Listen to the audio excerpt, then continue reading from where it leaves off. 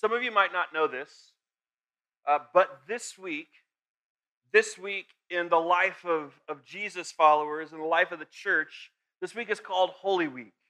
And it's during this week that actually began yesterday that we set aside time and we re-enter the story of Jesus. So this week, this coming Thursday, remember that during his last week of life, Jesus gathered with his friends, his disciples on Thursday, and he celebrated the Passover celebration. This ancient Jewish celebration that's a reminder of God's protection. And it was on that Thursday that Jesus took a cup of wine and he declared that this represented his blood. And then he took a loaf of bread and he told his friends that the bread represented his body, and that every time they ate the bread and every time they drank from the cup, that they were to stop and to be reminded, to remember. It was that Thursday that this ancient ritual of communion, sometimes called the Lord's Supper or Mass, it was on that Thursday that this was created. And then Friday is the day that 2,000 years ago on Friday, Jesus hung on a cross, paying the ransom, the price, the sacrifice for the sin of the world, dying for every wrong, every bit of evil, dying for all of our sin, all of it. And then, next Sunday, this coming Sunday, is Easter. It's Resurrection Sunday. It's the day when Jesus showed us that death isn't the end. He showed us that death and sin and evil, that they don't have the last word, because resurrection has the last word. This is the ultimate hope this coming Sunday. And so this week that we've entered, this Holy Week, it started yesterday and it goes all the way through next Sunday, Resurrection Sunday. Now what I want to do this morning is I want to offer a few thoughts on the start of this week and perhaps some things that we can learn from it. This thing that happened yesterday, Palm Sunday. So if you have a Bible, I want to invite you to turn to the book of Luke chapter 19. Luke chapter 19, I'm going to start at verse 28. Luke chapter 19, starting at verse 28, says this. It says, after Jesus had said this, he went on ahead, going up to Jerusalem. As he approached Bethphage at Bethany, at the hill called the Mount of Olives, he sent two of his disciples, saying to them, go to the village ahead of you, and as you enter it, you will find a colt tied there, which no one has ever ridden. Untie it and bring it here. If anyone asks you, why are you untying it? Tell them the Lord needs it. All right, time out. Let's just stop there and acknowledge how messed up and weird that is. Like what we just read was Jesus telling two disciples, hey, go into the city, find a colt that's tied up and it's just sitting there, and just take it.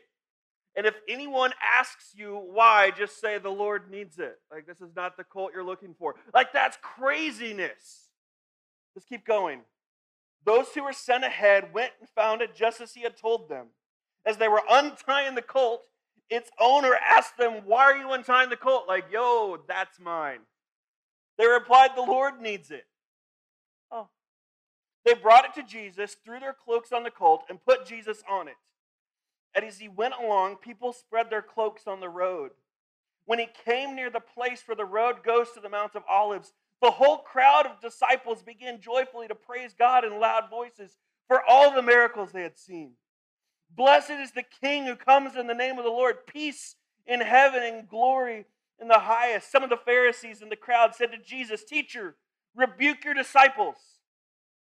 I tell you, he replied, if they keep quiet, the stones will cry out. Okay, so to understand why this little story about Jesus and some palm branches is such a big deal, you need a little background. So I want you to imagine with me, imagine if Canada conquered America. Imagine if the Canadians said, we've had enough. And they came south on horses. And imagine if we found out that all of those years, that the reason why it was so quiet up there is because the Canadians have been planning. And what if the Canadians came and they captured us And they forced us to watch hockey and eat maple syrup. Some of you are like, when's this happening? Like, sounds awesome. Imagine if we were conquered by Canada. And imagine if the Canadians, in conquering us, imagine if they had a bit of an issue. Because they had soldiers everywhere, and especially if we were gathered like this in like a large public gathering, they would get nervous because maybe we're planning a rebellion against them. So like right outside the doors right now, there would be like people on horses, and they would say things like, I hope we don't have to worry about anything from you. That was a candidate, it was so good. And what if, are there any Canadians in here that I'm like deeply offending? Okay, good. What if they had to pay for this army that was occupying the United States? And so they said, well, we'll just tax the Americans. So imagine if you had the percentage of your income that's being taxed now by the American government, and then on top of that, you were taxed that much or more by the Canadian government. I mean, if that was the case, how many people would be in serious financial trouble really quickly? Yeah, a lot of people. This is first century Israel. This is the time when Jesus lived. Those people had been conquered by the Roman Empire, this giant global military superpower. And so there were Roman soldiers everywhere in Israel. Now, this is a bit of a problem, because if you're in this crowd and you're a good, God-fearing Jew, you believe that you were God's people.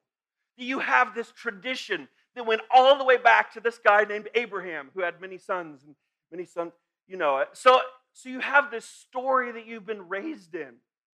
If you're a Jewish person, there's a story that you've been raised in, and it's a story of blessing. That God has blessed you so that you would turn around and bless the world around you.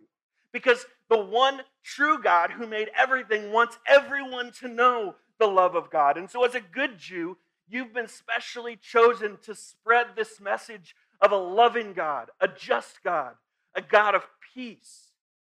But you have a problem, because you've been conquered by a foreign army. This army who's taxing you to the point where you're in financial trouble. And the problem is that the Roman government, they don't even believe in your God. In fact, they have a whole other set of gods that they believe in. So imagine if you're supposed to be God's people. Imagine if you're supposed to be God's people who are called to bless the world, and you're this small minority of people, and you're being oppressed, you're being taxed to the max. And there's Roman soldiers everywhere. Like, they run the show. So there was this belief. There's this belief among the Jewish people. It was in their ancient writings. It was in their scriptures. This belief that someday a Messiah, a Savior was going to come. And he was going to rescue the Jews from bondage and slavery of this Roman army, this Roman superpower. And so for the Jews, they had this particular way in which they expected their Savior, their Messiah, to come on the scene. They expected their Messiah to come on the scene like a brave, valiant king riding into Jerusalem on a white stallion. And this king was going to kick some Roman butt. He was going to wipe the floor with the Roman army. He was going to reclaim the rightful throne. He was going to restore the Jewish people to where they were supposed to be. He was going to put them back in control. That was what they thought. That was their way. They wanted it their way. Now, this understanding of wanting it your way, this isn't new to us. Some of you might remember the old Burger King motto, right? Have it your way. Who remembers that? Are you old enough to remember that? Were any of you alive in 1999? That's not enough hands. So in 1999, there was a little ditty written by a band called the Backstreet Boys. They wrote a little song. Maybe this will help jog your memory. So, do you recognize any of these men? I was hiding in the bathroom stall, so I didn't see his face, but I heard him. He was singing along to the music at the bar. Do you remember what he was singing? I think it was that song, I Want It That Way. Backstreet Boys, I'm familiar. Okay. Number one, could you please sing the opening to I Want It That Way? Really? Okay. You are my fire, Number two, keep it going. the one desire. Number three. Believe when I say. Number four. I want it that way. Tell me why. Ain't nothing but a heartache. Tell me why. Ain't nothing but a mistake. Now number five. I never wanna hear you say, I want it that way. Ah, chills. Literal chills. It was number 5. Number 5 killed my brother. Oh my God, I forgot about that part. We know, we have this understanding. We know, we understand this mentality of I want it my way or have it your way. And that's exactly what was going on for these Jewish people. As Jesus enters Jerusalem, he enters and they have expectations for Jesus. They wanted things to happen their way, their plan. They expected it to happen. They expected him to ride in and own the day. And so he rides in, not on a stallion, but on a donkey. And these people are shouting words like Hosanna, which literally means save us. These people who are shouting, they believed that it had begun. They believed that their Messiah was coming to return them to power. Finally, the day had come. Jesus was, in fact, a king, but he wasn't going to do things their way. He was going to do things God's way. And God's way is about serving, not ruling over. It's about humility, not power. It's about being born in a stable, a manger, and being wrapped in rags, not with trumpets blowing and a king being born in a palace. God's way was a king who would ride in on a donkey, not a stallion, because God's way is always an upside down kind of way to the world. And so these people, as Jesus rode into Jerusalem, as they yelled, Hosanna, Hosanna, which means save us now, they thought that their king had come. But again, the problem was that they expected to have it their way. They expected things to unfold as they had envisioned them, with this large military conquest. But that didn't happen because that's never, ever God's way. And so these same people, these very same people who on Sunday laid down palm branches and worshiped Jesus as a king, these same people by Friday, 5 days later, turned into an angry mob and yelled, "Crucify him." Why? Because they wanted it their way and it didn't happen. Now, this idea of people wanting things their way, it's not new. In fact, this goes all the way back to the very first man and the first woman. God creates this man and this woman, and he puts them in the middle of this creation. And he says that it is good. And he even lets them run around naked for a little bit, and they say it is good. But this man and this woman become dissatisfied with all they've been given. They want it their way. So they decide to live and act outside the way God had created them, had commanded them. And when they did this, sin enters the picture.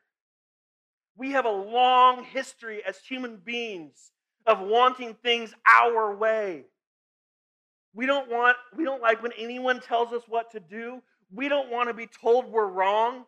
We don't want to hear that there's a better way unless the better way was our idea in the first place. We are experts at wanting things our way. In fact, I would go so far as to say that we create completely different versions of ourselves just to ensure that we have things our way. We create completely different versions of ourselves to make sure that we have things our way. It's been a really fascinating thing for me, even like just in my short time here as your campus pastor. I've watched this. I've observed it as I've interacted with you. I've witnessed what I would call splintered identities. And what I mean is that for many of you, you change yourself to fit your environment. So, there's there's the chapel church version of you. This is the version right now that's giving me eye contact, and you sit up straight and you pretend like you're not on your phone, or it's the you that knows how to say all of the right Jesus answers at the right time. And then for some of you, there's a completely different version of you that comes out when you're on the field or the court or the mat, when you're with your coach. And then there's an entirely different version of you from that you present to your professors. There's the classroom version of you. And then there's the version that comes out when you're with your friends or when you're living in the dorm. And what's fun is when some of these worlds collide. Like when you're around your friends and the new campus pastor shows up and he hears all kinds of words that your chapel church stuff doesn't use. And you're like, ooh. When I was a youth pastor, one of the things that I did every year was I chaperoned the homecoming dance. That's an exercise in watching splintered identities when they're like, it's really awkward to grind on my boyfriend or girlfriend when my youth pastor is standing right there. Like they don't know what to do with that. Splintered identities. For many of you, there are all of these different versions of you. And it's like you're a chameleon. You do whatever it takes to have it your way all the time. And let's not forget that in addition to the ones I've already talked about, there's also the home version of you. But the you that your family knows. Like maybe you've made some choices here at Central. Perhaps you decided to give this Jesus thing a whirl. But that's not really how your family rolls. So there are these two different versions of you that you're trying to maintain. And when I'm with at home, I act this way, but when I'm at Central, I act this way. Or it's reversed. Maybe it's like, oh, your parents have this version of you, your family has this version of you. They're like, oh, my little girl would never do anything like that. Oh, you're my little guy. Different versions. We want it our way. And so we go to great lengths to create these. And in this list of different selves, we can't forget the version of ourselves that we put forth online. The social media version. The TikTok version, the Instagram version. The person who would never say and post the things they say and post if they were in front of those people in real life. And the craziest part of all of this is that for some of us, as exhausting as this seems to say it out loud, we try to maintain all of these different versions of who we are. And we don't see a problem with it. You really believe that this is supposed to be life, this giant balancing act of making sure you're keeping all of these versions of yourself going. Now, when people decide, when they make the decision to trust Jesus, when they want to become a Christian, Jesus himself actually gives us some warnings. And he uses this phrase, and he says, before you follow me, count the costs. Count the costs. You need to decide. Because when you say yes to me, Jesus says, when you say yes to me, you're saying yes to both me as Savior and Lord. Now, when you say yes to Jesus as your Savior, what that is that means that you understand and believe that Jesus died on a cross for the sin of the world, and that includes your sin. That Jesus paid the penalty, the cost for your sin, that where there's sin, there has to be death. And so Jesus died to save you from sin. Jesus is your Savior. But Jesus also demands that we follow him as Lord, and you can't split up the two. Lord means like ruler or master. Think of like Lord of the Rings, if that helps you. To follow Jesus as our Lord means that we give him control of all areas of our life. We submit all versions of ourselves to him. We give him our church self and our online self, our classroom self, and the version that we bring to the field or the court or the mat. Jesus wants all of us. He wants every version of you that you have created.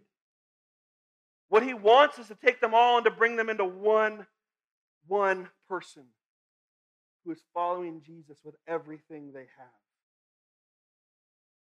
We want it our way. We want to say, okay, God, I'll give you this one, and this one, but I'm holding on to this one. I'll follow Jesus at church, but God, we have to have a conversation about what it means to follow you on the court or on the field. Okay, Jesus, I'll follow you with my family, but look, God, if I follow you with my friends, like they're not going to get it. They're going to make fun of me. I'm going to be that kid. You can't just love Jesus in one area and not all of the areas. You can't just love Jesus on Sunday or at chapel and then forget about him the rest of the week. If Jesus isn't the Lord or the master of your Instagram and your TikTok page, if he isn't the Lord in the dorm or when you're with your friends, if he isn't the Lord in the classroom or on the field, then he isn't the Lord anywhere else. And you're going to come to a day when you stand before him and you're going to say, but Jesus, I followed you here and here and here. And he's going to say, I wanted all of it. You didn't give me all of it, and so I don't know you. It's all or nothing. All or nothing. So approximately 2,000 years ago this week, we remember Jesus entering Jerusalem, headed towards a cross. For us here today, now, we have to wrestle with the same question that people wrestled with 2,000 years ago. As they waved palm branches, as they yelled Hosanna, they had it wrong. They wanted it their way. But God's way is different. And ultimately, God's way is better. God's way defeats death and saves the world. And so again, you have to ask yourself, am I living life my way? Am I living life my way or God's way? Am I trying to live different versions of myself, being different things to different people? Or am I allowing Jesus to have all of my life? Am I putting my hope in Jesus in all of these ways? What's God calling you to this morning? Would you pray with me?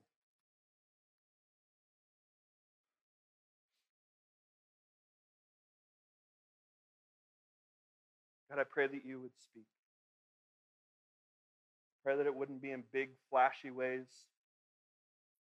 but in the quietness of our own spirits, in the quietness of our own hearts, that you would speak to us.